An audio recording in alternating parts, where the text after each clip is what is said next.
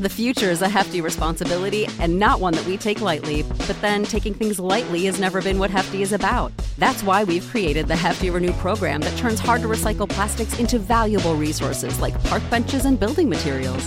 To participate, simply fill up an orange Hefty Renew bag with accepted items, tie it up, and drop it in with your regular recycling. That's it. It's that easy. It's time to rethink recycling with Renew. Particular valued resources may vary by geography. More info available at heftyrenew.com.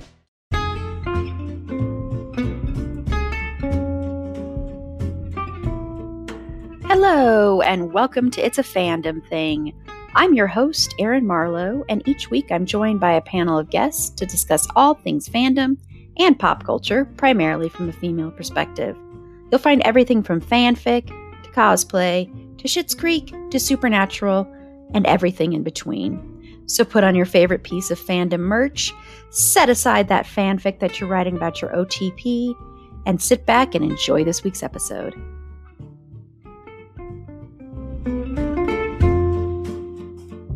Hello, and welcome to It's a Fandom Thing and our kickoff of Gen X Movie Month. I am your host, Erin Marlowe, and I'm very excited to announce that today we are going to be kicking things off with Heathers.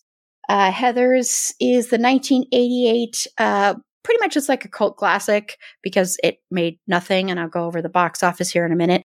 But I'm very excited because I'm joined by Sasha.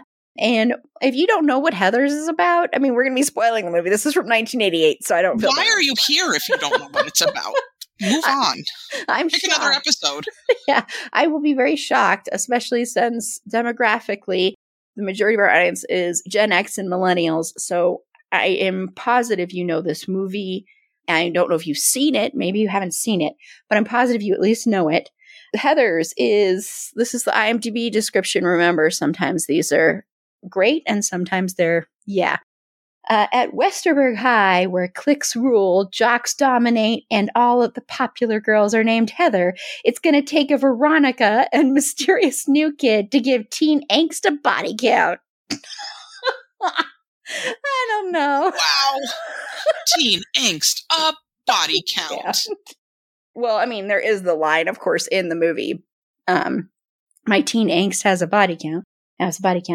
This, of course, stars Winona Ryder as Veronica Sawyer, Christian Slater as Jason J.D. Dean, Shannon Doherty as Heather Duke, Lisanne Falk as Heather McNamara, Kim Walker as Heather Chandler, and a bunch of other people. I'm just going to stop right there because that's some of the main people in the movie.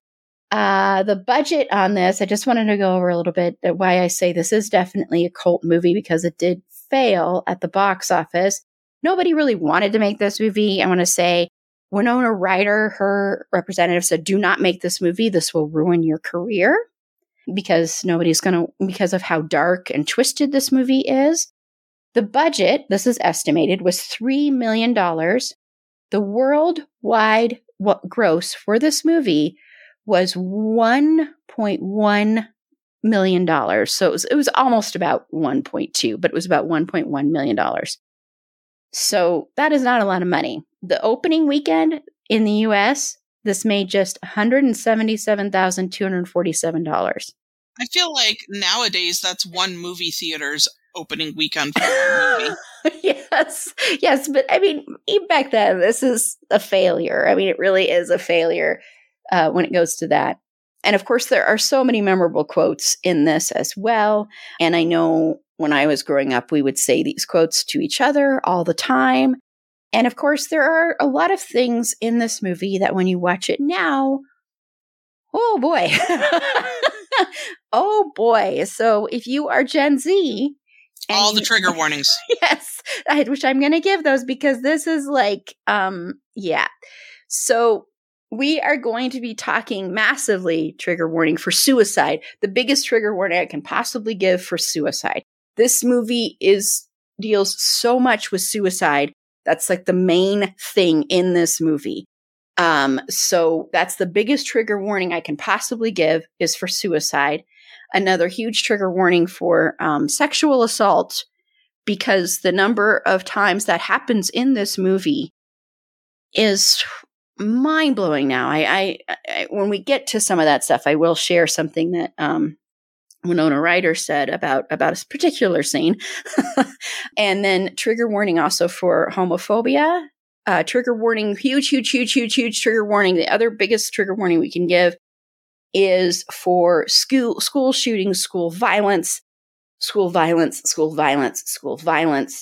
I know the big thing, I'm just going to say this right now, is that this has become, this is from the trivia on IMDb, this has become one of the most controversial movies ever made about the high school experience.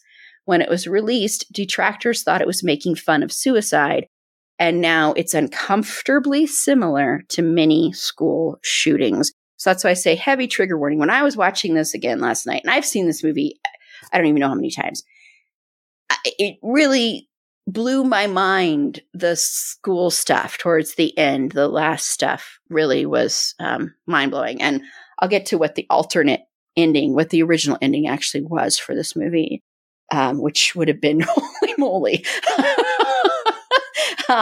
Yes. But I guess this also bears a big similarity, and I've never seen this, to another movie. And the director, I should also give the director's name, sorry. The writer is Daniel Waters, and the director was Michael Lehman. Daniel Waters originally really wanted Stanley Kubrick to direct this movie. Sasha's face. I think he wanted it to be like 3 hours long too, or something like that. Sasha. No, all the no. Sasha's face. I can't even imagine this done by Kubrick. Oh my gosh. They like, would with all of the interpersonal violence that's in it already, and just like, I mean, this is just trauma on top of trauma on top of trauma. And I love it. Don't get me wrong. Like, I am Gen X. This was my movie. I love this film, but Kubrick? Oh my! And you know, Kubrick was known for the hell he put Shelley Duvall through for The Shining was disgusting. He was a very abusive director, and you would have broken those actors. Oh my gosh, yeah, the young actors, having them do some of these things, and I can't even imagine what he would have put them through. So I'm very, very happy that didn't happen, because I think. And I don't know how this would have played if it had been done by him, if it would have gotten a more respect. Although, honestly, this has a 72% on Metacritic, which is actually very high. For Metacritic, it's like, that's a very high rating. So, yeah, and people love this movie. This is a very, very beloved movie. Massacre at Central High is like this movie from the 70s. And when you read about what that movie is about, this is so similar, except for it's replacing, like, there's only one person that is killing the high school students, and it's a guy. And I guess it's a little bit different. But if you read the synopsis of those, they're very, very similar. And the writer said, "Oh, I never saw that, but I may have read about it, and it subconsciously got in my brain." But remember, there really aren't very many original ideas out there. There are, ideas that spawn off of little germs of things all the time anyway. So I want to know, Sasha, so what were your first impressions of the film? And do you have any memories of when you first saw it? I cannot recall when I first saw this movie, which means I probably most likely did not see it in a theater. I can guarantee I did not see it in a theater. I had to have rented it, way back in the day from a video store on VHS cassette tapes. Be Kind, Rewind, is how I had to have seen it. But I do remember watching it and loving it, and then watching it, like as many times as I could before I had to return the tape. And then it became one of those movies that, like you said, through high school, there's certain lines that it became part of our vocabulary. It's, you just say them randomly and everybody knew them. So yeah, it was very much ingrained in the high school experience. And it's one of those movies, when I had regular cable TV, and even, before Netflix and all of that stuff, there was a time before Netflix, kids, just so you know. Netflix wasn't always a thing. there was television with commercials. It's terrifying. But if it came on, like late night TV or something, it didn't matter how far into the movie it was. It's one of those movies that I will watch at any point. It didn't matter. Halfway done, just starting, towards the end, if I ran into Heathers at any point, I would watch it. Because it was just, this sounds so jacked up having just recently watched it again, but it's such a fun movie to watch. And I know we gave all these giant trigger warnings, and I wrote down the list of all of the negative things in it, and it's a long list, y'all. Yeah. Like, it hits any topic that it could possibly hit. It hit all of them. But yeah, I would watch it at any given moment. When you first said, oh yeah, we're going to do Gen X movies and we're doing Heathers, I'm like, sign my ass up right now. Sign me up. Where do I sign? What do I have to give up? You want my dog? You want my cats? You want my kids? Take them. What do I need? Like, just sign me up. Because I do. I love this movie, and it is very much a cult classic. It is very toxic.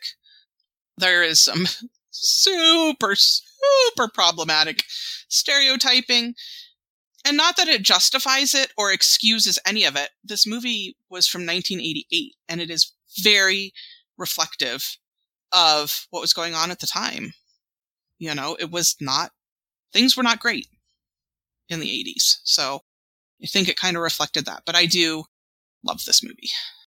I know for a fact I did not see this in the theater. I'm pretty positive it was either I rented it or it was on like cable some time or something, because I was a preteen when this came out, but I do remember watching, of course, like I have mentioned before and mentioned on our Wednesday episode, I was so in love with Christian Slater. I mean, just madly in love with this man. And this was one of the reasons why. And we'll be getting, of course, to the characters here shortly. And I loved this movie so much because, and I don't think when I was younger, I necessarily understood all of the context of this film. And I think when I got older, a lot of things struck me in a different way. But what I loved about this was how dark it was. Honestly, that was a big reason I loved this movie, was the dark humor, how twisted it was. I always was kind of an outcast when I was younger. So seeing the popular kids kind of get it, to be honest, that was very nice to see when you're an outcast. I'm not saying I want to say big thing here. I never wanted to hurt anyone or anything like that. But it was nice to see like kind of that expressed of how awful and horrible cliques are. And that was a big reason this movie was made. And that's the big reason it was written, is to sort of show that. And a big reason that like Winona Ryder wanted to do this movie is because of how awful she thought that kind of stuff was in high school. So that's a big reason she wanted to do it. She also wanted to do it because the same week that she received the script, a student from her high school committed suicide, which only inspired her more to do this film. We will be getting into how they handle that stuff, because I think, it is from the 80s, so it is definitely a product of its time. And it is one of those things when you're rewatching these movies, when we're covering Gen X movies and when we're looking at these, there are so many things that, like, this movie could never, ever be made today. However, there is a musical version of this movie that has been around in the 2000s too. So, I mean, there are issues galore with stuff from the 2000s too, of course. But this is a movie that if they tried to make this movie, especially with school violence and everything like that, there's no way you could ever make this movie, ever. At least not that I can even think of, because it would be boycotted. It would be, and there's a lot of reasons to criticize this movie. And I will be critiquing this movie, even though I love it. And I have seen it, I don't even know how many times.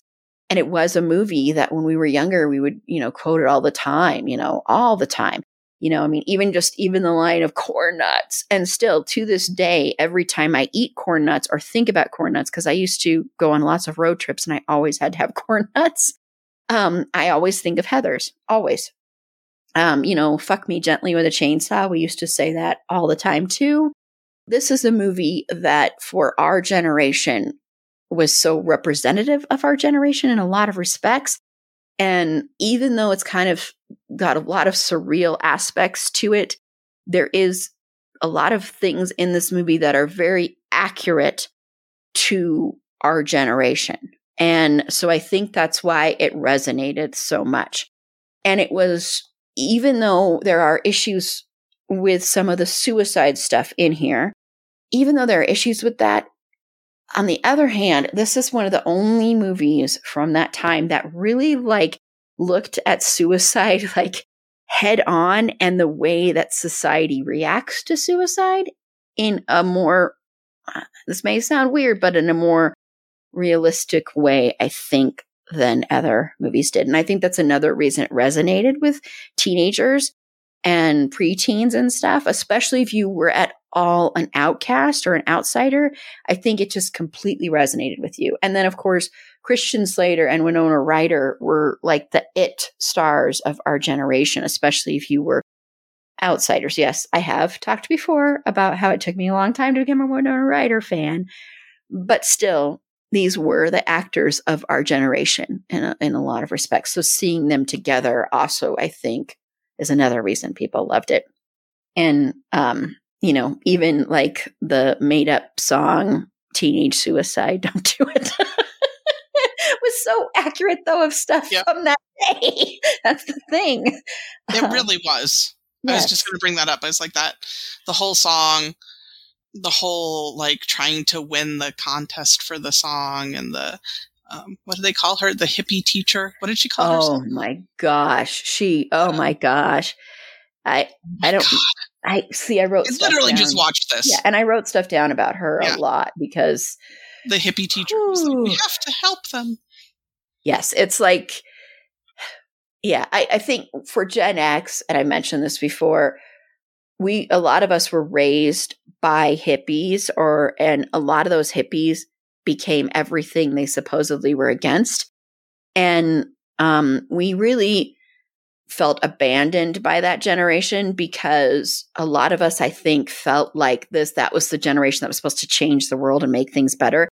And they didn't really, is the way we viewed it. And then they just kind of had this facade of, oh my gosh, back in that day, it was so great and kumbaya. And they lit the world on fire for us. Yes. They said, here, it'll keep you warm. That's the best way to put it. Oh my gosh, that's the best. Now? That is the best way to put it, because it's so true. And then we basically raised ourselves. I mean, and I love my mom. I'm not dissing my mom, because she was a single mother, and it was very hard to be a single mother.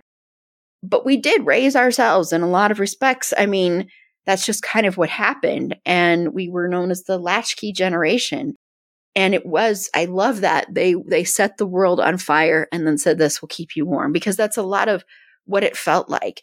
And when you watch the hippie teacher in this, and her whole moment in the cafeteria where we're coming together with love, and her whole thing of whether or not to kill yourself is such a big decision. And the way she presented it of basically she doesn't give a shit. She's just like, if I paint pretty flowers on this, it'll be okay. And I will look like the hero. And I think that's a lot of, what we felt. So I thought that was extremely accurate. That was one of the most accurate things in the movie. Honestly, it was her, because, I had high school teachers that were like that too. So yeah. The future is a hefty responsibility, and not one that we take lightly. But then taking things lightly has never been what Hefty is about. That's why we've created the Hefty Renew program that turns hard-to-recycle plastics into valuable resources like park benches and building materials. To participate, simply fill up an orange Hefty Renew bag with accepted items, tie it up, and drop it in with your regular recycling. That's it. It's that easy. It's time to rethink recycling with Renew. Particular valued resources may vary by geography. More info available at heftyrenew.com. But I do want to talk about the characters, mainly the main little bunch here. So we'll start with Veronica. So played, of course, by Winona Ryder. So what are your thoughts on Veronica? Veronica is the outsider who got scooped up into the popular group.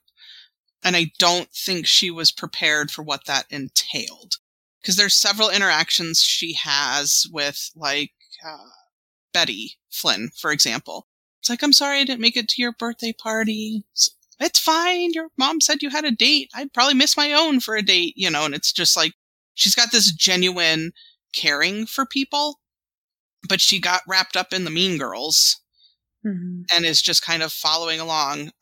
Her clothing doesn't, the Heathers have very bright colors for specific reasons, obviously. There's a lot of color palette choices, and Veronica is blues and grays and darker colors, so she's more of a muted character, but I think that is all part of her reflecting the outsider status coming in. My main question in this most recent rewatch is, how did she just flatly goes along with everything with JD? There's no... It's true. There's no even questioning anything. She is the flattest, most emotionless character in that, and not her character as a whole. Like, she's not flat and emotionless. But in that relationship, she's just like, yeah, whatever you say. Let's do it. We're gonna do this. And then, yeah, no problem. I'll totally forge a suicide note. That tracks. I can do that. Yeah. No problem. She just went along with everything. There was no questioning it. She did make, you're right, she did make the comment about her teen angst having a body count, which it very much does. But she just went along with everything. And in this most recent rewatch, being now, right, I'm back in a high school teaching again, so it's got a very different feel for me. I bet. And especially because we just had a recent shooting at East High School, which is in the same district I work in. It's got very different feels being a high school teacher again now. But yeah, I look at her and I look at some of my students and go, could they be that flat? Because a lot of kids today have that. They're just very flat. You know, how's your day? Uh-huh. Things okay? Uh-huh. They don't emote. And I feel like she was kind of one of those characters. That went a little askew. Sorry. But I really want to know, how the hell did she just go along with everything so blindly? Like, yep, you're cute. Okay. What? But she did the same thing with the Heathers, right? Whatever the Heathers said, she did. Oh, it's time for the lunchtime poll. Let's go do it. Yeah. Veronica, why aren't you doing this? Oh, we're going to go to this Kager Rager at the college. I'm taking you. She was very much a follower type character. Yeah, which is so interesting because I think she likes to present herself as a leader type character, but she's very much a follower. And I think it's also, it would have been interesting to see what a female writing this or directing it, what it might have looked at like, because honestly, I think some of this has to do with the fact that this was written by a man and directed by a man. But I do think it also speaks to when you're a teenager and you're a teenage girl, I think there is that part of you that you want so badly to be accepted and to be, to make your teenage years as painless as possible, because being a teenager sucks. It just does. It's very hard. It's very painful. It's very lonely. You feel like it's never going to get better. You can feel that way. High school can be very, very, very traumatic. And so I think a lot of what she represents is just the way you are as a teenage girl. So she is, quote unquote, lucky enough to be with the most popular clique, but she's also not respected by this clique, but they don't respect anybody really. They don't respect each other. They talk to each other like trash. They treat each other very awfully. And like they play, croquet together. And there's such an interesting dynamic there of like playing this very rich game and very elitist game is the way croquet is sometimes thought of. And they're playing that together and kind of trying to outshine each other. And it's all about competition. And it's also about competition for men as well, for guys as well. Not men because they're boys. But when you are a girl, you start learning this thing that's taught that is not necessarily a great thing, where you are supposed to be in competition with each other. You're not friends, you're competitors. And that's a very, very toxic thing. But that's a very real thing. And I hate that it's a real thing, but it is sadly a very real thing. And I think for her, she doesn't want to be in that competition, but she kind of is, and she doesn't know how to get out of it. And so I think the reason she gravitates so much towards JD, who is a narcissist, toxic, like red flags all over the place. But the reason she gravitates towards him is he is such the antithesis of everything she's around right now. And he is like, I mean, a lot of us gravitate towards the bad boys. I would have gravitated towards this guy. Are you kidding me? I would have been in love with this guy in high school. So a lot of us, I think, at that age would gravitate towards someone like that. And because you're already on that thing of like, I've got to do everything to please this person. And so you kind of, I think, blindly go along with stuff, even though later, I think, if she was to look back on it, because they've talked about making a sequel to this movie for years. And the sequel idea is awful, in my opinion. I'll tell you about it in a little bit, but I'll just tell you about it now. So the sequel would actually be like, one of the ideas was that Veronica finds out that JD was actually a secret CIA agent. And so the CIA contacts Veronica and wants her to assassinate a president who's they wanted it to be played by Meryl Streep, and the president's name would be Heather. Stupid, dumb, awful idea. Why is a CIA agent killing high school kids? Are they all operatives? No, but I don't know. It's very weird. So I wouldn't want that, but ever. But I do think with this character, she would be someone that hopefully, and I think she kind of learns that going along, that this is all also about her kind of finding her freedom in a way, and her freedom from having to go along with everything, and kind of being at that precipice of, you're not an adult. When you're a teenager, you're not an adult, but you're put in a lot of adult type situations. And she's definitely put in a lot of those. And so trying to navigate that way of that in a couple of years, she will be an adult, and she will be expected to be making more adult decisions, and trying to navigate your way through that, and feeling like, she has such a weird relationship with her parents, and the whole, when they sit around, and she's always, her dad's like, why do I read these spy novels? Because you're an idiot. That's why. You too. The mom's saying, you too. Mm-hmm. And just how, that's just like this, like, playbook, like they don't mean any of that. Like, there's no connection there. And I think that happened a lot in that time. I can't speak to this generation, but that happened a lot back then, as you didn't always feel connected to each other. And so I think she found so much connection with her peers, and a lot of it was bad, that she just kind of went along with this because it was such the antithesis of what she was used to. And she wanted so badly to break free from this clique, that this charming, sexy, dangerous guy presented this way. And even though I think she knew this was wrong, she knew this was bad, she still went along with it because she was like so entranced by this guy who was, in a lot of respects, gaslighting her and doing almost, he's an awful human being.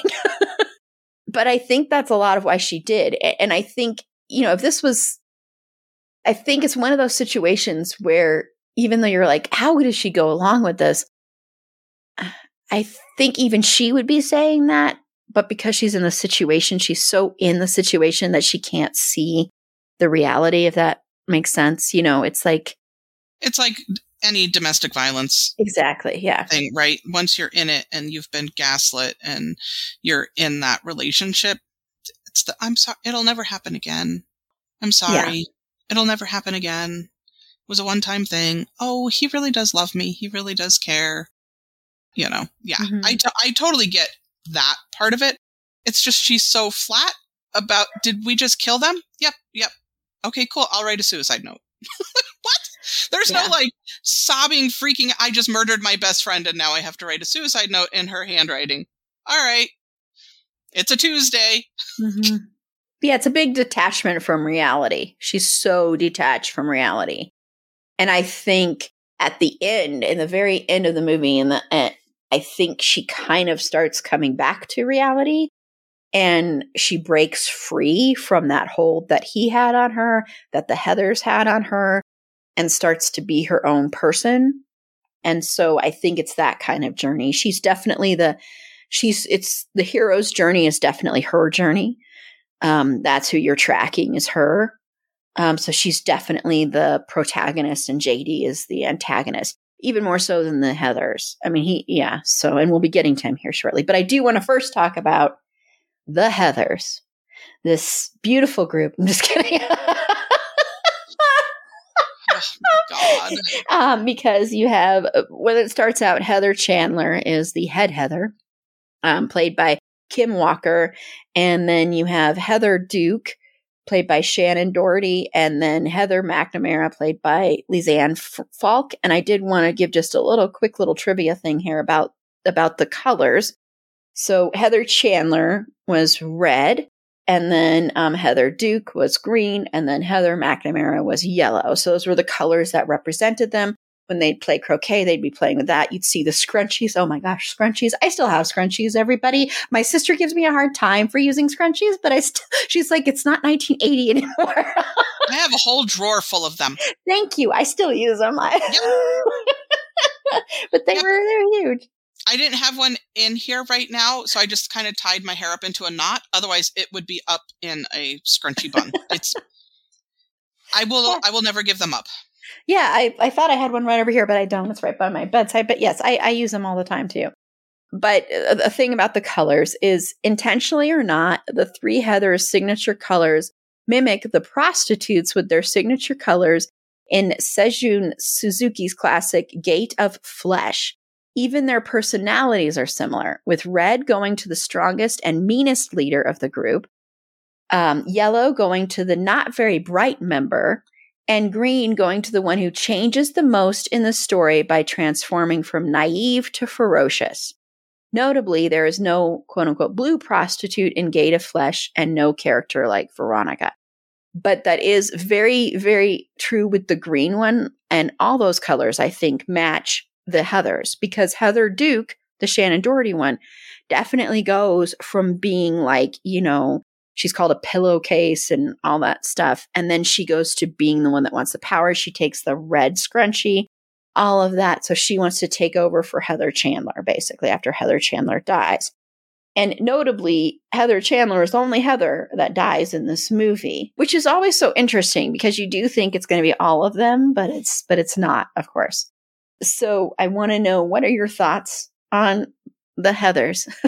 So it's interesting that you brought up those colors from whatever the reference was, because for me, it was always Heather Chandler being the red one. Red is such a vibrant, dominant color. She's very much the head of the multi-Heather Hydra that exists.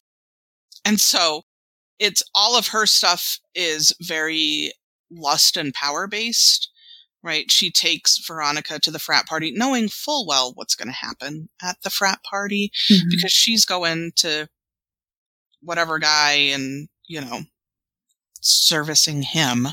But everything is very lust based, and power driven. So the red for her tracks. The Heather Duke, the green was, for me, it was the jealousy and the envy that she wanted to do that. And then Heather McNamara is a Heather, but she's like a Heather by proxy. She's like the Heather off a wish list. She's not the big, mean, tough Heather. She's like this fluffy. When she calls the hotline, is like, my name's Heather. No, that's stupid. It's Madonna. No, that's dumb. Tweety, like, oh, girl. And then the scene where she flees the classroom and runs into the bathroom and is trying to take all the pills, and Veronica knocks them out of her hand. It's like, what are you doing? Like, all of my friends, like everybody that I care about, because it's after the boy's suicide. And she's just like, I don't know. And Veronica's like, if everybody jumped off a cliff, yeah. She's just that very much that follower, timid kind of character. Heather Chandler as the leader is just gross and toxic, and like the OG mean girl is who she is. And I think that's why she's the one that, has to die of the Heathers. I think Heather Duke's transformation, and at the very end when Veronica's takes the red scrunchie from her and kisses her on the cheek, and you kind of see that Heather go, oh, I'm not really the big dog, she's very much the Chihuahua. Bark, bark, bark, bark, bark. I want to be the big dog. Bark, bark, bark, bark, bark. And then a bigger dog comes and she's like, oh, okay, I'll be my little self again. So those are just the colors and the Heathers. They're so just gross. I can't find a good word for them. They're just horrible. It's a Hydra monster. Because I think Veronica even makes a comment about chop off the head of one and another one pops up. And so they are very much that kind of blech. But it is funny that only one of the Heathers actually dies. Mm-hmm. I don't know why that's striking me now. I never really paid attention to it, but I'm wait a minute. Why does only one of them get it? Yeah, it is interesting. The jocks deserved it. They were... Not that anybody deserves it, but they deserved it in the movie. Work with me, people. I'm not condoning murder. We're gonna go cow tipping and... Oh my gosh, and... just be gross human beings. Yes, oh my gosh. Yeah, they're awful. Yeah. Yeah, so it really is, I think for me, it's the colors and their personality dynamics of the Heathers that sticks out. Mm-hmm. Yeah, and the green envy one is really, really true. And I think with the yellow one, even with that Heather, she's also just the most, sunny is not the right word, but she's the most safest in a way. She is the least toxic of the three. She's very much a follower. Yes. She's in a way like Veronica, but she doesn't try to cover up that she's a follower. She just is a follower. Mm-hmm. Yeah. And she's very much the pretty blonde girl who got scooped up into the group because of how she looks. That's exactly what it is, because they don't give a crap about her, but it is very much that. And she doesn't really give a crap about herself, which is, I think, very interesting about that character, especially. I think of all the Heathers, she has the most self-loathing because I don't think she feels like she has an identity. Her identity is being a Heather. It's not being a human being. It's being just a part of the Heathers. And I think if her name had been some other name, I don't know if she would have even been scooped up into this group, to be honest, because she is very much this, she does say some mean things, do some mean things, but she is the most tame. You've known people like this in high school where it is they are with that popular group, but they really honestly could be scooped up to any group and just go with that group. Whatever group will have them, they will go with, kind of thing. And with Red, in the documentary that, I talked about last week, Living with Chucky, and go listen to that interview with the director that I did too. Red was chosen for the color of the hair for Chucky because red in a lot of instances represents evil. You'll see people with red hair and in movies will be the bad person, which they're not saying people with red hair are bad or evil or anything like that. It's just, that's the way it's represented a lot in media and in books and in, fiction and stuff. So that's another reason you could see them using the red, is that she's really the evil Heather. And then, of course, the other Heather becomes the evil Heather later on. And they're all, but Heather Chandler is presented very much as the evil one. And the scene when they go to the frat party is so interesting because it's one of the few times, and really the only time in the movie, you see this different side of Heather where, she also is just going along with things to fit in. The fact that she, goes down basically on her boyfriend or whoever he is, when she clearly does not want to do that. Everything in her body language, everything in her face says she doesn't want to do that. And she does that. And then the next scene that you see with her is she's in the bathroom, she's drinking some water, and then she spits on her reflection in the mirror. So that's the only time you see this self-hatred and self-loathing that she has for herself. Because even though she presents as the evil person, the head, the big bad, the meanest girl, the Regina George of that time, Regina George from Mean Girls, she presents as that. There is a part of her that hates that and doesn't want to do that stuff. So she also is going along with what she's supposed to do as the popular girl, as the rich girl, as the pretty girl, as the this, that. So she's doing stuff she doesn't want to do too. And then even though she doesn't want to do that sexual stuff, when she hears that Veronica won't, she attacks Veronica for not doing that, which which is gross and disgusting, but women do this to each other all the time. It's not just men that chastise women. Oh, no, slut shaming is a thing. Oh, yes. And so she is shaming her for this, but I think there's also a part of her that is doing that because she's kind of yelling at herself in a way in that scene too, because she's very angry with herself. I think the mirror scene, there's no words. It's just her spitting on her reflection, shows you everything you need to know about who Heather really is.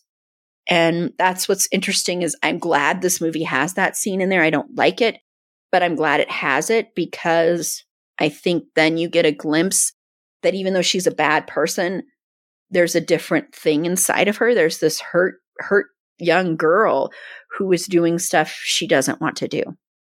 So I think that's just a very, very powerful scene for her. Which might be the reason she's the only Heather that dies. Yes, that's a very good point. Yeah. Mm-hmm. Yeah. Oh, wow. And a little heavy. Oh my gosh. That goes to the, I mean, even though they all kind of have sex in this, well, you never see Shannon Doherty's character, but they all kind of do. There is kind of that shame part of that. Yeah. That punishment for her being, anyway.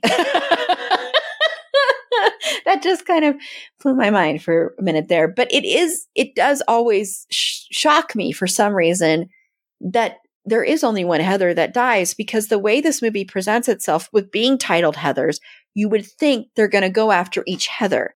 And it very quickly turns and they don't. It's mainly just going after everybody in this school, because almost everybody in this school, with the exception of Betty and Martha, are awful people. Even the people that are like, oh my gosh, what's his name? The guy who's trying to save the world, but he's really just an egotistical asshole. And even he is like a horrible person. Yeah, he's trying to save the world. And then at the funeral, he's like, dear God, please don't ever let me die by suicide. And then, trivia fact, that actor died by suicide. Yeah. He took his own life. Yeah. Jeremy Applegate. And that was Peter Dawson. And actually, speaking of that, this is very sad. Just to let you know, there are quite a few people that have died that were in this movie, and in very kind of freaky ways compared to how they, what happened to them in this movie or things. It was very prophetic, right? Yeah.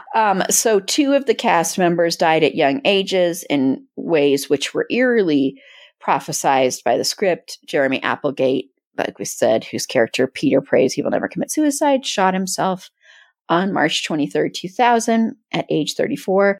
Kim Walker, whose character Heather Chandler asks, did you have a brain tumor for breakfast, died of a brain tumor on March 6th, 2001 at age 32.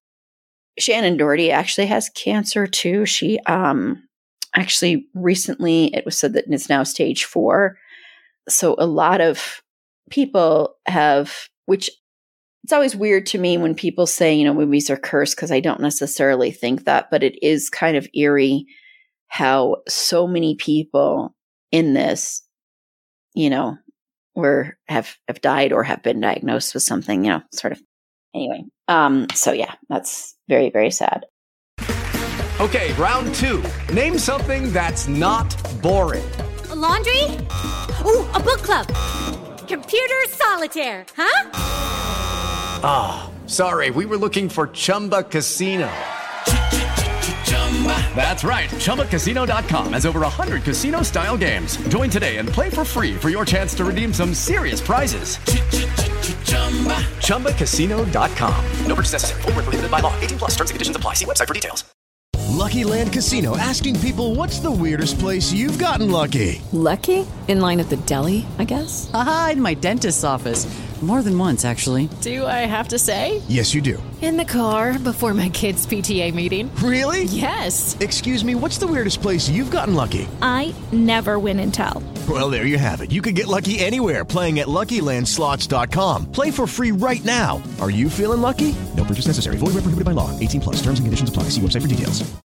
So let's get to JD, played by Mr. Christian Slater. Greetings and salutations. Why are the sociopaths always so hot?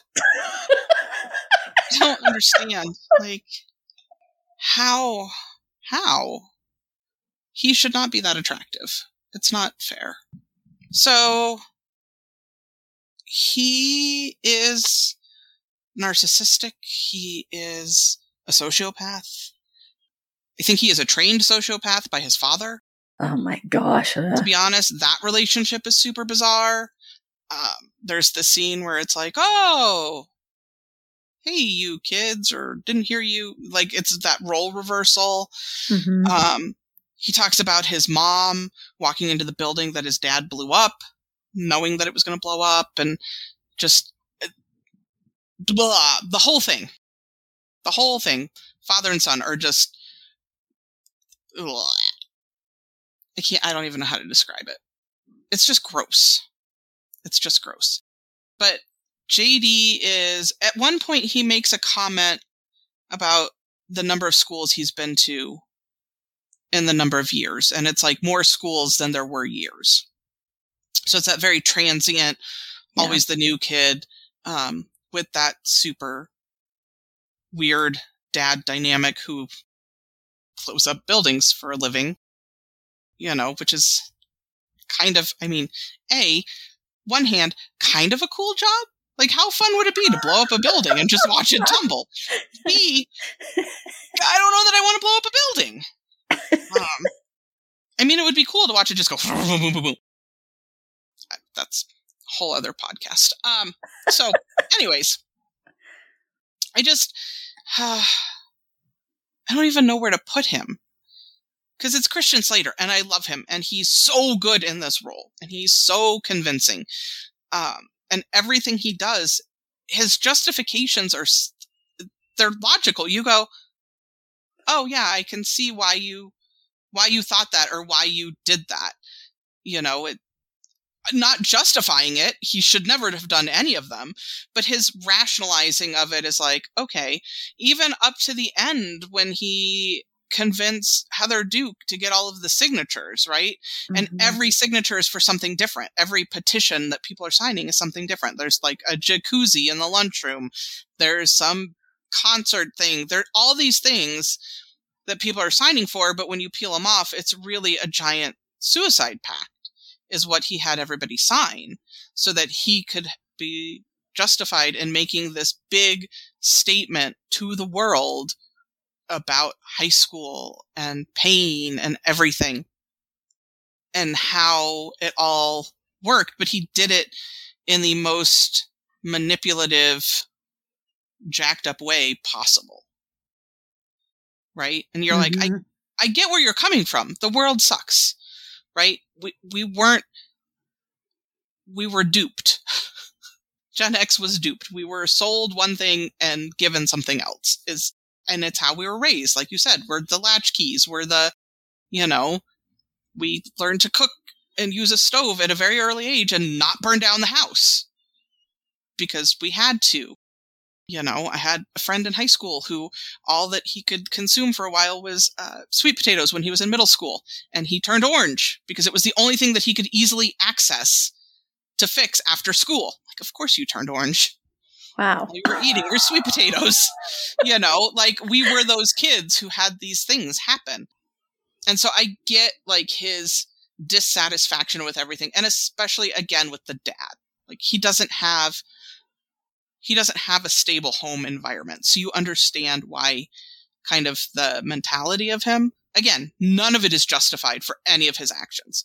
Doesn't justify any of it. His relationship dynamic with Veronica is super twisted. He is that domestic violence boyfriend, right? Mm-hmm. He climbs in her window. Yeah. Like, hey. And I know that's supposed to be some romantic trope because it happens in movies all the time. Listen, if any jackwagon climbs in my bedroom window, you're getting punched. Like, no. Come to the front door. Do not come in my window. That's creepy. Mm-hmm. Because that means you've been watching me through said window. That's even creepier. I've never liked the window climbing things. But he is greetings and salutations, and he's the dreamy boy, and he's so cute, and he's so adorable, and it's the whole interaction with the lunchtime poll. Like, oh, are you a Heather? No, I'm a Veronica, you know. Like that whole thing. Which, as an aside, are you familiar with the Mandela effect? Yes. Okay, there is a Mandela effect that happens in this movie. Because it is Heather, the lunchtime poll, they're talking about, oh, the publisher's sweepstake, and that Ed guy comes and tells you won. Because I don't know if you're in the same timeline as I am, but Publishers Clearinghouse sweepstakes, Ed McMahon is the one who did it. No, apparently he didn't. If you Google it now, it is not Ed McMahon. But it was in the commercials. Yes, you and I are from the same timeline. There is a new timeline where it is not. There are commercials. I swear there are commercials where Ed McMahon gives you that, like where it's seen in the commercials. Yes, but if you Google Ed McMahon and Publishers Clearinghouse, he never worked for them. But he did the commercials. Nope, apparently not. I'm going to YouTube. I remember the commercials. I remember him doing the things. They said no. I was like, who? Anyways, there was a Mandela effect that happened. Yes, he is. I'm looking at one right now. Did you Google? I know, but it's on YouTube. I'm looking at a commercial right now. Ed McMahon on the Publishers Clearinghouse. Yes. And then they're saying that he never did it. Well, never worked for him, they're saying, yes. But he was in the commercials. Because I'm looking at the commercials. Perfect. That makes me feel so much better. This goes back to our celebrity conspiracy theories episode. My God. Okay. Anyways, yes. JD, and he rescues her, right? From the drunk cow tipping encounter. He rescues her. He runs into her in the convenience store and buys her the icy, slushy, slurpy thing. Like, he is her out from the Heathers. But he's not a better out. But greetings and salutations, and I was in. Sold. Sign me up. Yeah. I would have gone for him in high school, too. 100%. Oh, yeah. And I probably would have done the same thing and been like, I shouldn't be going along with this, but we're going. We're going. Yeah. Yeah. He's the guy every person should run the other direction from, but I would have been running towards too. And I mean, he's dangerous. He's sexy. He's got the dark hair. He was totally catnip, basically. I mean, really. And the thing about him is he plays like he is the victim when he is the perpetrator in a lot of respects. And he plays like the victim because, he saw his mom kill herself and wave bye to him because she walked into a building right before his dad blew it up. He is living with a dad who is also a narcissist, and their relationship, all the parent relationships are weird, but this is bizarre. They basically talk to each other like they're the other one. JD talks like he's the dad talks like the son, and they think it's really funny, but it's really just bizarre. The dad is basically getting off on blowing up buildings in a very yucky way. You're not sure if JD has ever killed anyone before. You get the feeling he may have. And he basically is using Veronica's trauma and her pain as a way for him to kill people. And that's what he's doing. He's just using it. He's manipulating it. He's gaslighting her. He gaslights her with the first cup when they kill Heather Chandler, and he's got the cup with the whatever. What is it that she drinks again? It's like Drano. It's Drano or something. Yeah. And then the orange juice and milk in one cup. And so Veronica grabs the one by mistake when they're kissing, and he knows it, and he lets her do it. But he gaslights her into believing you really wanted to do that. You just wouldn't let yourself. And she believes that because she had just written something in her diary saying, I need to kill Heather. But it's one of those things you write in your diary and you don't mean. But she believes that she did do it. He says the German word, the ich bullets. I lied. Which are I lie. That means I lied. And he tells her point blank, I'm lying to you. And so then later, but he asks her first, do you speak German? She's like, no, I don't speak German. But he's like, okay, well, here you go. And then he says it. He still knows what he's doing. He's still manipulating her. And I guess originally Veronica was going to have a cat. And she was going to say, okay, well, I want to try these bullets on my cat then and see how this, and he stopped her apparently because he says the bullets just tranquilize the victim. They're not going to really kill him.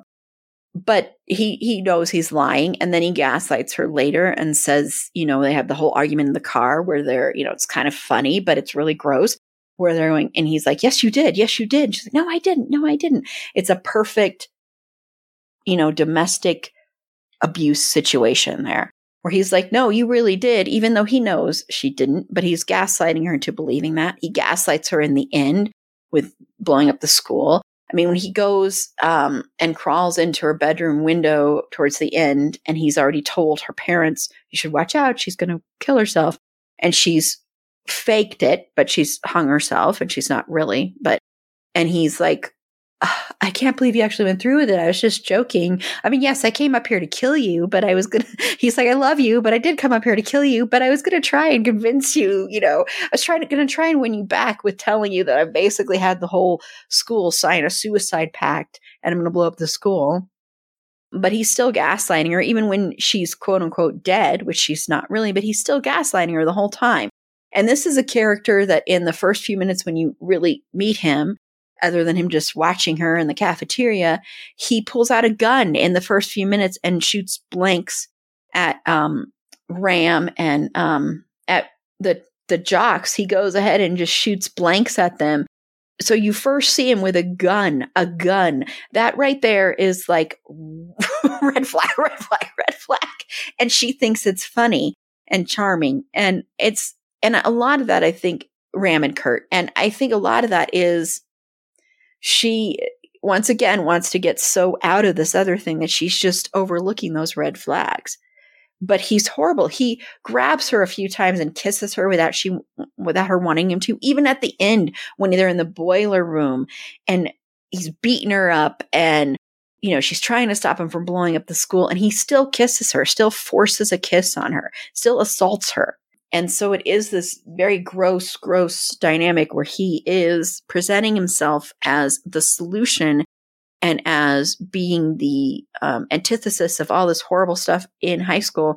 But really, he is just a narcissist, a psychotic. He probably, if he hadn't blown himself up, he probably would have ended up being like a serial killer. And he's just not a good person at all. And it is very much an abusive relationship from the beginning to the end. Veronica is in a very abusive relationship. And I'll get to it here when we switch into the other things. The original ending of this, I think, would have been kind of harmful to the fact that Veronica does kind of get away from that abusiveness. She breaks free. And in watching him die, watching him blow himself up, there is this kind of catharsis in there where that's her last way of breaking free from this very toxic, manipulative relationship that she's in. I'm not saying, watching someone die is great and wonderful. I'm just saying symbolically, that's kind of what she does there. We're going to now move into a lot of the stuff of how this film handles suicide. Also trigger warning for eating disorders because there's mind-blowing, oh my gosh, a scene here that I do want to talk about. And sexual assault, homophobia, teen violence, school violence. So a couple of things here. The original screenplay had a different ending in which Veronica kills JD by shooting him. And then she straps the bomb, a much larger and more complicated piece of equipment described as being a cylinder as large as a television set, to herself, blowing up as JD does in the final ending. What is placed in the final ending as JD's boiler room speech about imagine I blew up the school, imagine I blew up all the schools, is contained in a suicide note found in Veronica's locker by Heather McNamara and Betty Finn. The movie ends with an eerie prom sequence set in heaven, tying with JD's assertion that the only place everyone will truly get along is in heaven. The prom begins with students dancing within their social cliques, then switching partners in odd pairings, like metalheads dancing with Heathers and one of the murdered jocks getting his prom picture taken with a tipped cow. The punch being served is the drain cleaner used in the first murder scene. This was intended to be shot, but the studio thought it was too dark for the target teenage crowd and opted for a lighter ending, which I don't necessarily think this is a light ending. But I think if that had happened, I honestly think that would negate any growth from Veronica. Completely negate it all. And I would have absolutely hated that. I honestly would have hated that ending. I just think that would have ruined the whole movie. Also, as an aside, you're saying a TV-sized bomb, and I need people to understand that in the 1980s, TVs were not flat-screen TVs. Yeah. We're talking big, giant, honkin' things that took 3 people to move. Mm-hmm. We're not talking a flat screen that one person can pick up in a box and put in the backseat of their car. We're talking you need a pickup truck and 3 beefy men to pick up a TV and move it. You are not strapping a TV-sized bomb, even if it was like one of the smaller ones. Winona Ryder is not a large human. She is a tiny, petite little thing. Can you picture her with a TV-sized bomb strapped to her? Because I cannot. Yes. I mean, sometimes they'd have wood. We had one that had the wood paneling and stuff on it. Yeah. So they'd be like, they were pieces of furniture. They weren't like... Yeah, this is not, I'm going to grab my flat screen and strap it to myself and be able to walk. This is, you're not going anywhere. Yeah. Yeah. You're not even holding it up. Mm-hmm. I don't like that ending. 0 out of 10.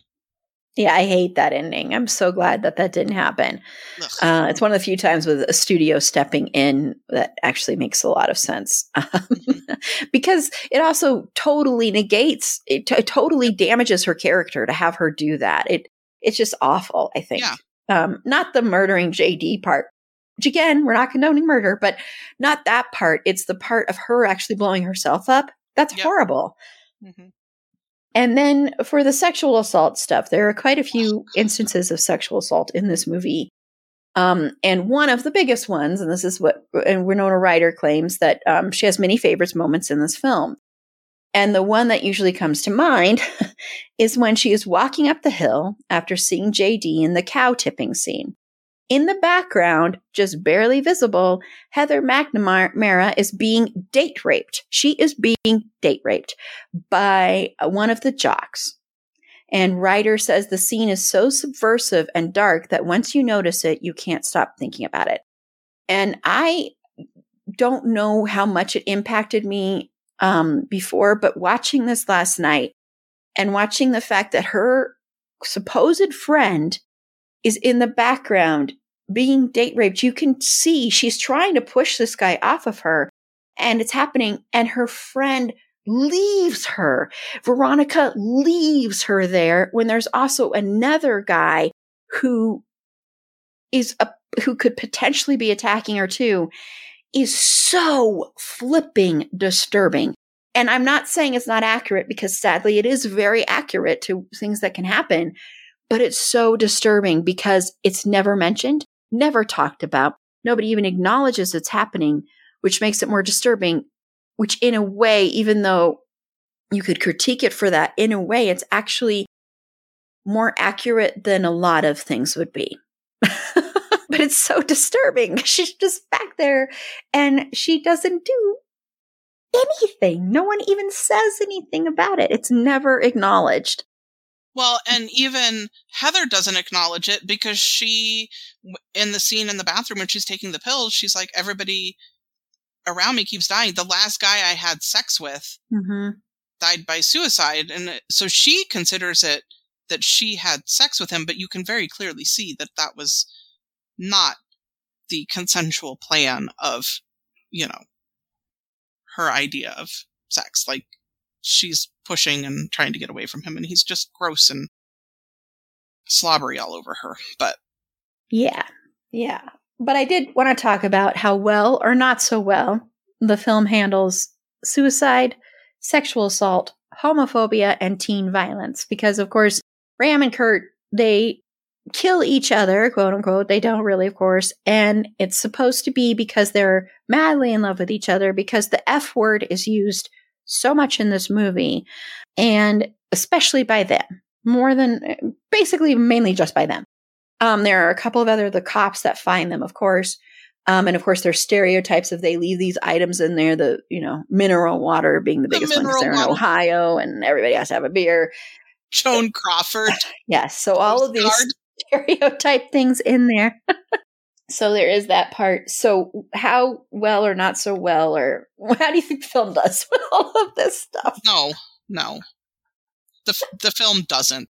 I wrote a list. So it's like bullying, bulimia, homophobia, the gun violence in school, the murder/suicide that are occurring, slut shaming, because there's this scene after the cow tipping where one of the girls, they're in the newspaper thing, and one of the girls is like, oh, well, I hear you or the boys had a sword fight in your mouth or whatever. Mm-hmm. And so it's very slut-shaming, fat-phobic, because they're giving Martha a hard time at the beginning and trying to write the note as if one of the jock boys wrote it to her. And so they don't handle it. They call it all out. It's all there. I don't know that there's any handling of it as much as, hey, look, here's the token bulimia scene where Heather's in the bathroom and Shannon Doherty's Heather's in the bathroom going, Veronica. And Veronica holds up her fingers like, a friend's job is never done. And it's like, she's going to shove her finger down her throat to help her throw up. Say skinny, because you had to be skinny. If you weren't skinny, you weren't worthy. Had to be thin. The homophobia was huge. Like you said, it's all the jock boys say, the derogatory terms over and over and over. I don't even know. At one point, it's just part of their vocabulary. It's not even like they're trying to be overtly mean to anybody. They just say it. It's just coming out. Obviously, the suicides that happen, with the jock boys and with Heather aren't actual suicides. They're murder, set up like suicide. The one suicide that is there is JD's at the end. Yeah. Veronica fakes her suicide, which to this day I'm still trying to figure out how that all worked, but it worked. The sexual assault stuff is just off the charts. Oof. But it's accurate. It is accurate, actually. It's the frat party. It's that scene where she spits the water because she hates herself for something she did. But she was pressured into it, and that was, unfortunately, at the time period, there was a lot of, it's easier just to go along with it than to actually try and get out of it. Because you're going to be shamed so hard either way. You cannot win. Women cannot win. Because you are either prude or you're a whore. There is no in between. And I think this movie kind of showed that with the slut shaming and the not living it down, and then Heather's hating herself for what she did. Mm-hmm. And the fat phobic calling her Martha Dump Truck and joking about how she tried to end her life with a suicide note taped to her chest, and just goes to show the common people can't live up to the rest of us, or whatever she says. Yeah. Where you're just like, you're such a gross human. So, no, I don't think it handles it. at all. I think it just calls it all out. It just lays it all out there. I don't think because there's nowhere where they actually try and deal with it. There's the hippy dippy teacher that's like, we have to come together and kumbaya. And then she brings in the news crew. So she's not trying to do good for the kids. She's trying to make herself look like she's doing good. Mm-hmm. She's not actually helping. It's very self-promotion of, we need to show the love and come together.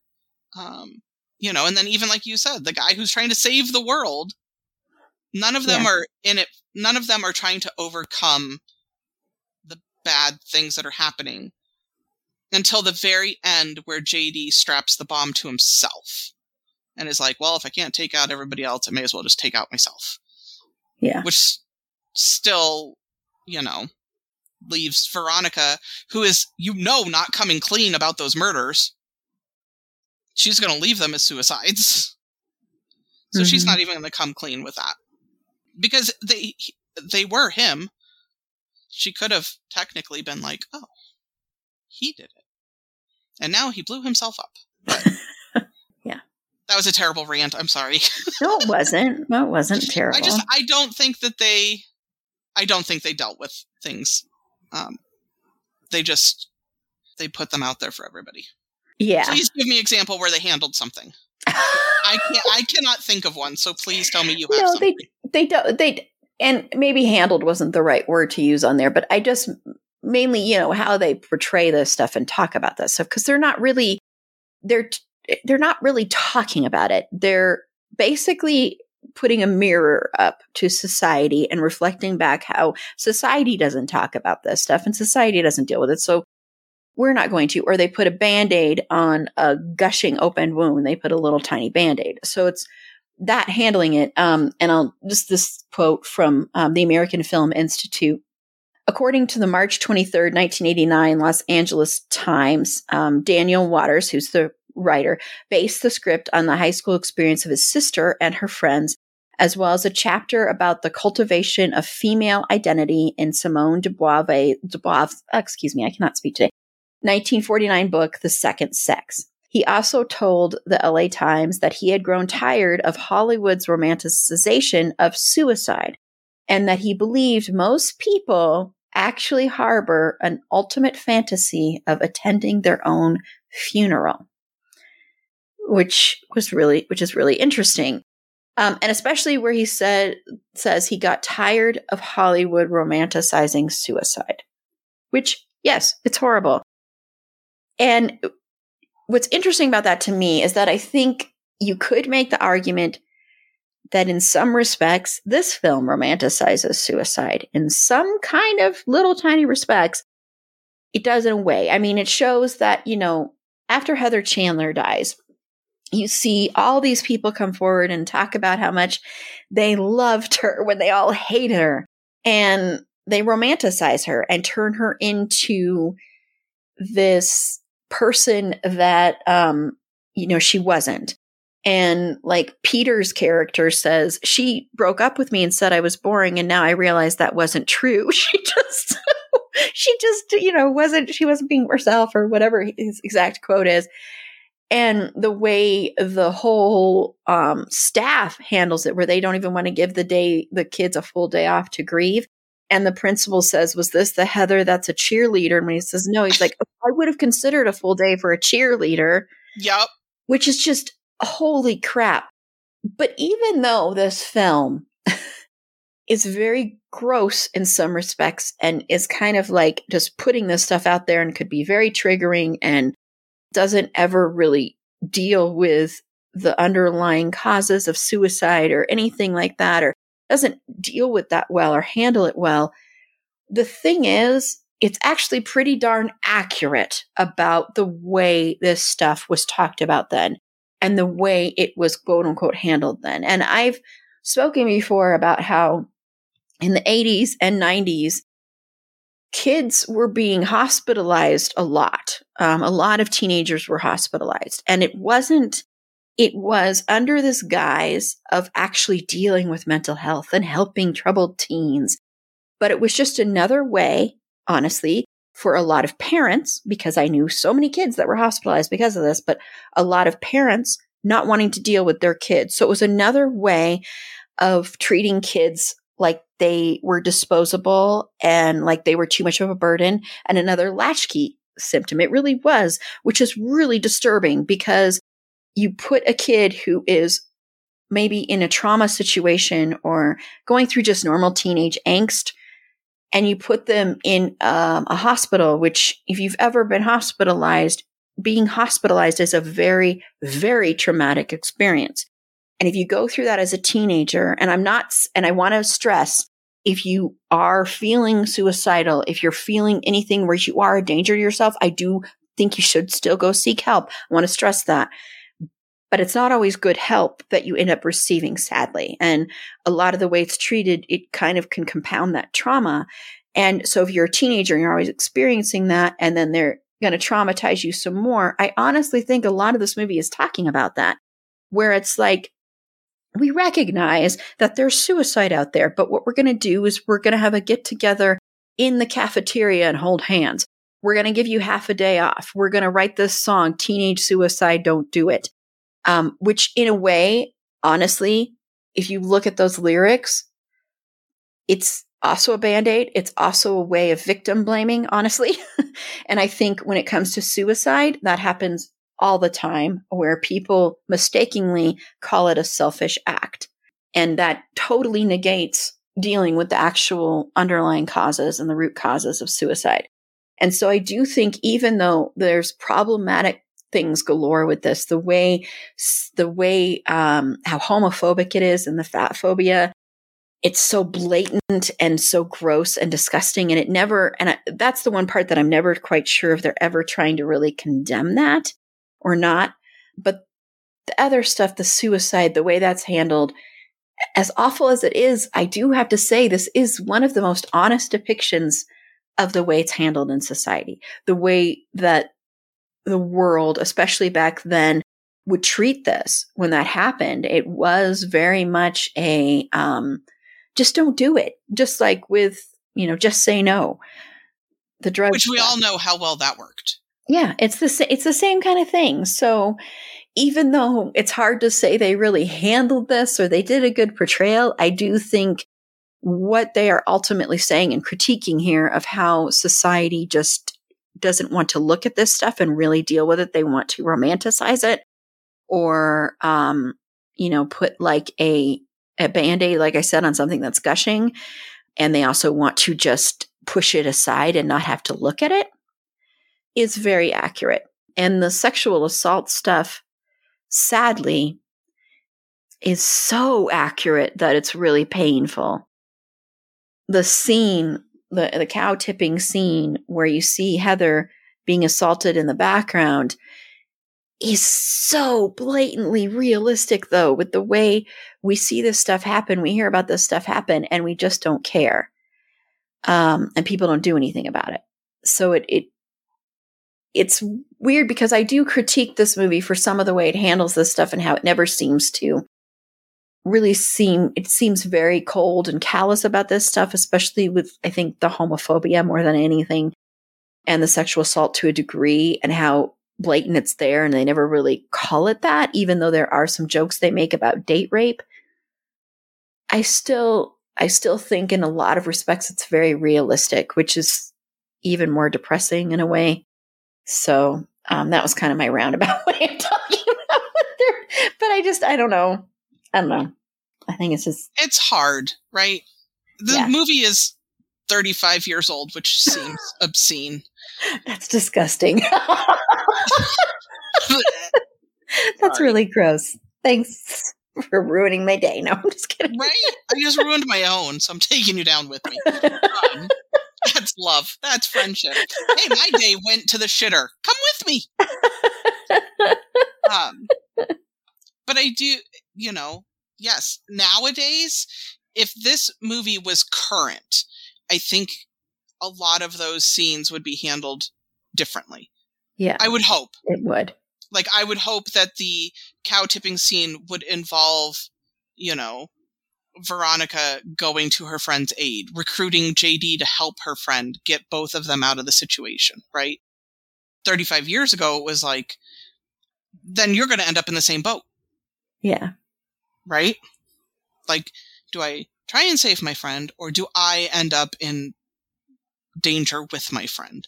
Do I escape with the one that I'm supposed to escape with, who might eventually kill me anyways? Like, which course of death would I like? Death in a cow pasture or death on the back of a motorcycle? Because I feel like that's the choice in that scene. No, it is. That's very true. You know, I don't know. It's very true. No, it's true. We will still love the movie, and I will still watch it at any point, as problematic and tragic as it is. Yeah, because I do still love this movie. I still was completely into it last night when I was watching it. But it's I think you kind of have to point those things out, though, because I would love to read or hear from people, that are like, that didn't grow up with this movie, and hear what their thoughts are on this movie, because I know people still watch it. So I would love for that. So if you are in that generation and want to let us know, I was hoping we would have had Jackie on, because Jackie, who hasn't been on, she's one of our panelists, but she hasn't been on in a long time. I was hoping she could be on this one because I know how much she loves this movie. We did a live tweet of this movie about 8 years ago or something like that. And she is younger, so I just would have been curious to hear what it was about this movie and how it might have been different for her generation. Yeah, we need Gen Z feedback. That's the real feedback. I really want to hear from Gen Z on how they feel about this movie. Yeah, Gen Z. Millennials are going to be, the older millennials are going to be and skewed. Even the younger. Maybe baby millennials. Yeah, and I think that's Gen what Z. Jackie falls into. I think Jackie is a baby millennial. Correct me if I'm wrong, Jackie, because I'm sure you'll probably listen to this one, because I asked her to be on and she unfortunately couldn't, and she was bummed because she does love this movie so much.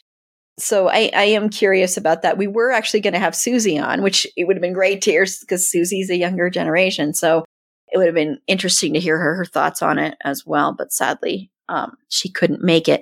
But yeah, please let us know in the comments, message us. I just would be curious to know how this stuff sits with you, because it is so but I will say, there was that series 13 Reasons Why, which I hate this series with, oh my gosh, I hate this series.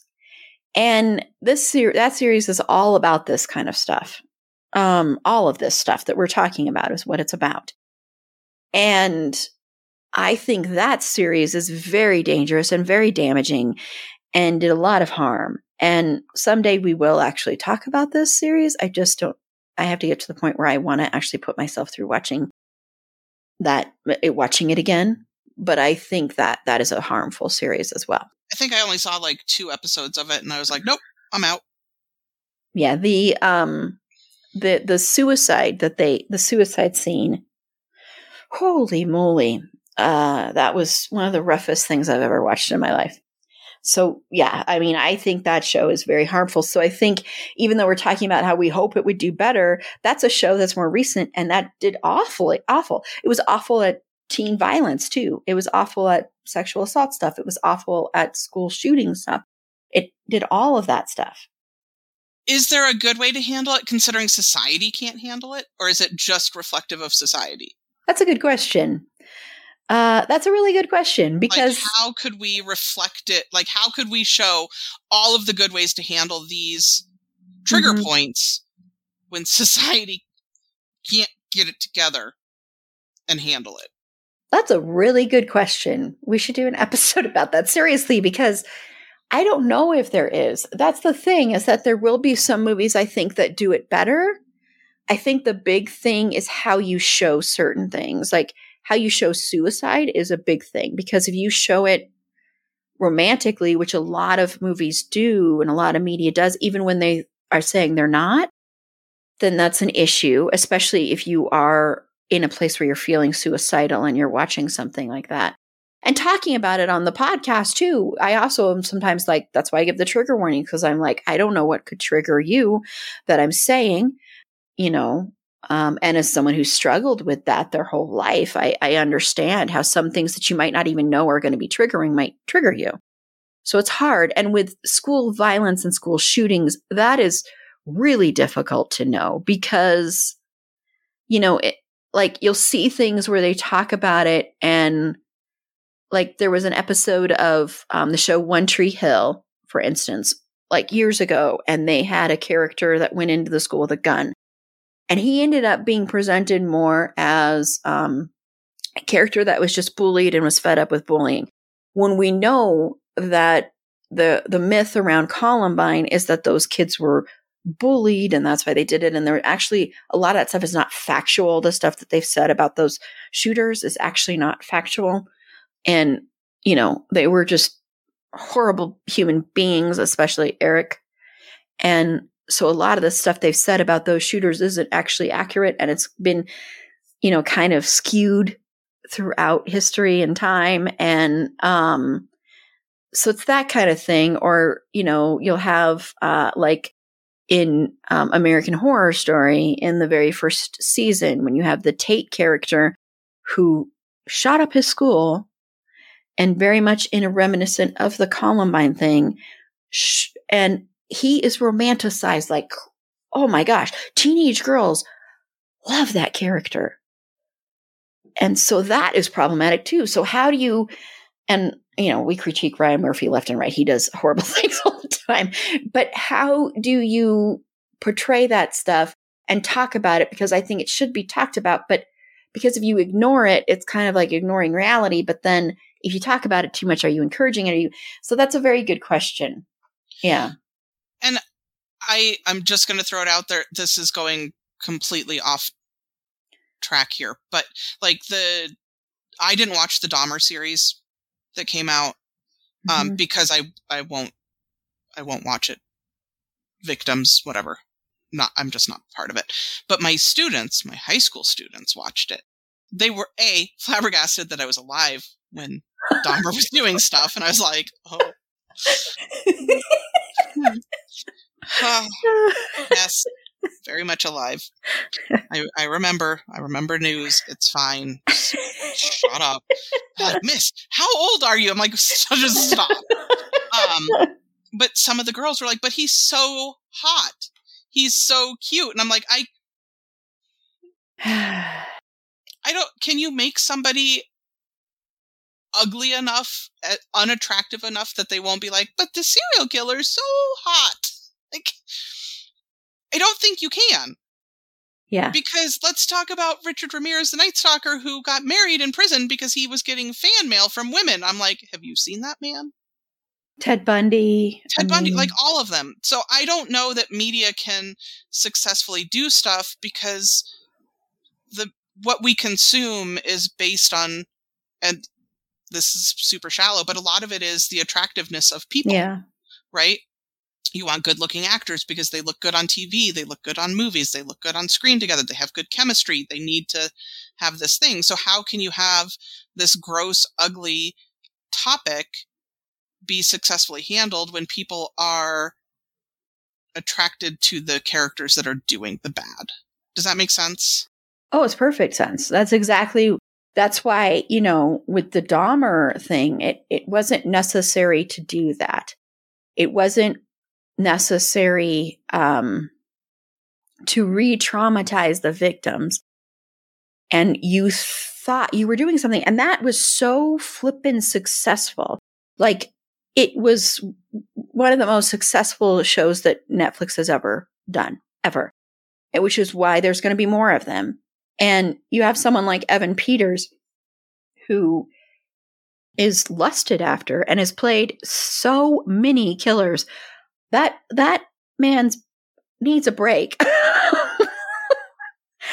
He needs some cotton candy, like he's a firefighter who saves kittens. I know. Come on. Let's just make an hour and a half of him saving kittens out of trees to undo the acting trauma of all of these horrible characters. I don't know if he's a good guy or a bad guy.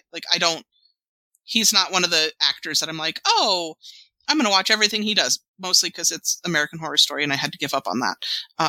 which I know makes you sad, but I just couldn't. It does not make me sad. Are you kidding me? I wish I could give up that show. Are you kidding me? I have so many issues with that show, but yeah, I don't know. I don't know if he's a good guy or bad guy, because some actors are good guys, some actors are bad guys, and I don't know where he falls in the spectrum. But I do feel like that man needs an 1.5 hour long movie of climbing ladders and saving kittens. Possibly rescuing some baby raccoons out of a drain where they climb all over him and are cute. Or, hanging out with capybaras. Something. Yes, he needs, because from all accounts, I think he's a good person. I don't know. He annoys me he doesn't annoy me. It's Ryan Murphy's use of him annoys me because he casts him in so many roles where he is playing, and this isn't always the case because I like him a lot in American Horror Story Hotel, and I like him actually in Asylum as well. But so often the characters he plays in American Horror Story and in the Ryan Murphy universe in general are really horrible people, but they're romanticized in a way that so many young teenage girls love him. And so then they feel bad for these characters. Like there are so many fan vids made about Tate and all of that. And then all these fan vids made about Jeffrey Dahmer, but because of Evan Peters. And I will admit, I did start to watch the first episode. I didn't want to watch it because of everything, but with the victims and everything, but I was like, okay. And I started, and I've watched a lot of serial killer stuff in my time and read a lot. We recently did an interview with Andrew Dean, who recently wrote a book about a fictional serial killer called Chameleon. And I love that you're like, fictional. Yeah. It's fictional. And I do find the serial killer thing fascinating, so I know I'm part of the problem there. But this was, I couldn't finish it. I just couldn't even, because it was so gross. It was just, there was something so off-putting about it that it should be off-putting, but off-putting because I was like, there are so many people watching this. So I was like, I can't do that. That's horrible. So I'm not going to watch this. So yeah.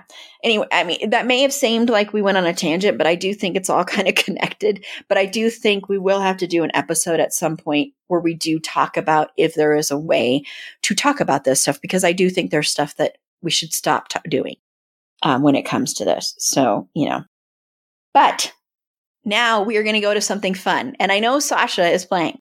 So it's time to do 6 Degrees of Finn Wittrock. So, Sasha, how did you connect Finn to Heathers? Okay, so I have 2. I'm going to do the first one because I really like the first one, but I think I might have cheated. So, just go with me. Okay. The intro song to Heathers is Que Sera Sera, which is performed by Sid Straw. Okay. Also did a song for the film Crybaby, which starred Iggy Pop, who starred in a video with White Zombie. Work with me. And the song, White Zombie song, Thunder Kiss 65, was on an episode of Yellowstone, which stars Wes Bentley, who was in American Horror Story with Finn. Wow. That was amazing. Oh my gosh. That's going to be one of my favorites. I think I might have one too many connections in there, but I'm not sure. Let's see. So you've got... So the song by... Yeah. I'm trying to think. I love it too much to be like, no. I know. So we're just going to go with it. We're going to go with it. Okay. And what's the other one? The other one is Christian Slater was in Robin Hood with Alan Rickman, who was in Die Hard. And then Bruce Willis has been in all the Die Hards. So the most recent Die Hard, A Good Day to Die Hard, had Bruce Willis's son in the movie was Jai Courtney, who was in the movie Unbroken with Finn. Oh, I think that's the first time we've used No, that isn't the first time we've used Unbroken. Ah, cool. Well, I like both of those. And I've said this before. The funny thing is I love doing these 6 Degrees of Finn, and we're going to do something about Finn on our May 20th. I'm not sure yet what it's going to be, but but I love doing these. I love doing these, but it's funny because I forget, and I'll do them like 5 minutes before we're supposed to be recording usually. But this one I had in my head, and I could have done a different way and come up with something more creative, but whatever. So, Shannon Doherty, I used Shannon Doherty, was in Beverly Hills 90210, of course. And also in that was Tiffany Amber Thiessen, also by that. And Tiffany Thiessen was in White Collar. Go and listen to our episode last year talking about that show. And also in White Collar was the amazing Matt Bomer. And you could use different ways of connecting from Matt Bomer, but Matt Bomer's been in a bunch of things with Finn, so that's the easiest way to do it. So since we've used American Horror Story, I will again shout out The Normal Heart, which is one of the few Ryan Murphy projects I don't really have critiques of. I love The Normal Heart so much. Go listen to our episode covering that. It's one of my favorite episodes we've ever done. So thank you so much, Sasha. I think this has been a really, really good conversation. I really, really appreciate you joining me on this one. And I really would love to hear from the listeners on this one. I really would. I would like to hear your thoughts on this movie. And how it holds up or doesn't hold up and how you think it does. And also on that question of, is there ever a good way to talk about this stuff? So please let us know. And like I said, we will definitely talk about this at some point. We've talked about mental illness and that portrayals, but I do think it'd be important to dive into these things as well. We're going to go ahead and close out. So Sasha, where can everybody find you? Yep. You can find me on the Instagram, Vegan Geek Chick is my Instagram. Right now it's pretty chaotic. I don't know. I'm doing a Lord of the Rings walk. I am walking to Mordor. That is my challenge to try and stay healthy. So I'm walking, and so Lord of the Rings is the one. So I get these cool little medals, and I'm supposed to be getting my first one today because I walked my first 145 miles, which may not seem like a lot to people who hike and do things, but it's huge for this fluffy indoor hobbit that never leaves her home. So you can kind of go on that journey with me at Vegan Geek Chick. And then if you like dog content, you can follow my 30-pound half dachshund, half tray of lasagna. His Instagram is linked through mine. Awesome. And congratulations. Seriously, congratulations. Thank you. And if speaking of cute dogs, be sure to follow Fergie on TikTok at Schroeder and Fergs. That's SCHROEDERANDFERGS. And remember, try to make Fergie's dream of starring in Cocaine Fergie with Penn Badgley come true. Remember, it wouldn't be real cocaine. It would just be snow or fluffy powder. I don't know. But make that dream come true. Be sure to like the show on Facebook at facebook.com/itsafandom-thing-pod. On Twitter at FandomThingPod. No, it's in that one. On Instagram at It's a Fandom Thing Pod. On TikTok at It's a Fandom Thing Pod. If you have any feedback, show notes, any feedback on this episode, once again, if you would like to be a potential interview guest on the show, and if you would also like to be a potential part of our May 20th marathon streaming event, if you are a creator, a fellow podcaster, we especially want to reach out to any marginalized community, any community that doesn't get as much attention out there. Please feel free to reach out to us via our website. It's a fandomthingpod.com. There's a specific page for the marathon streaming event there too. And that'll shoot me an email and I'll try to get back to you as soon as I can.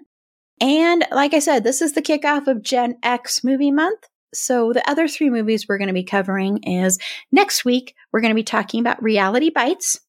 So that'll be a ton of fun. I have not watched that movie in like decades, so it's going to be very interesting revisiting that one. I've been watching a lot of TikToks with Ethan Hawke talking about, gushing about Winona Ryder and Winona Ryder getting him that role and changing his career and everything, which is very interesting.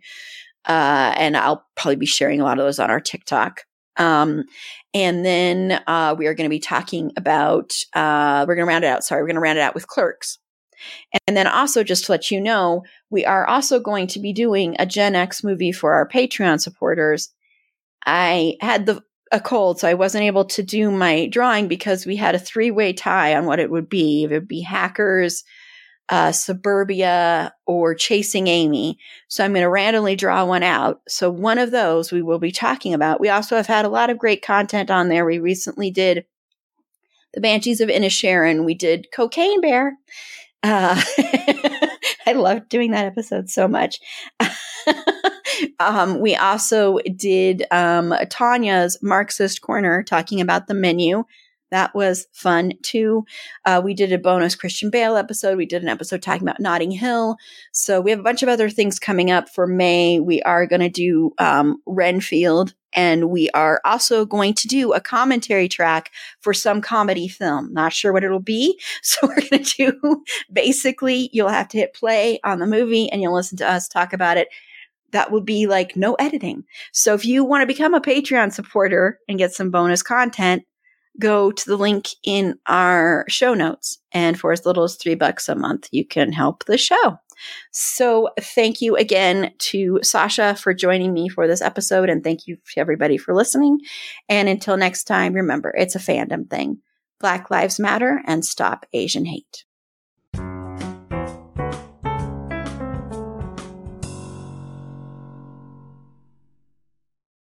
With the Lucky Land Slots, you can get lucky just about anywhere. This is your captain speaking. We've got clear runway and the weather's fine, but we're just going to circle up here a while and get lucky. No, nothing like that. It's just these cash prizes add up quick. So I suggest you sit back, keep your tray table upright, and start getting lucky. Play for free at LuckyLandSlots.com. Are you feeling lucky? No purchase necessary. Void where prohibited by law. 18+ terms and conditions apply. See website for details.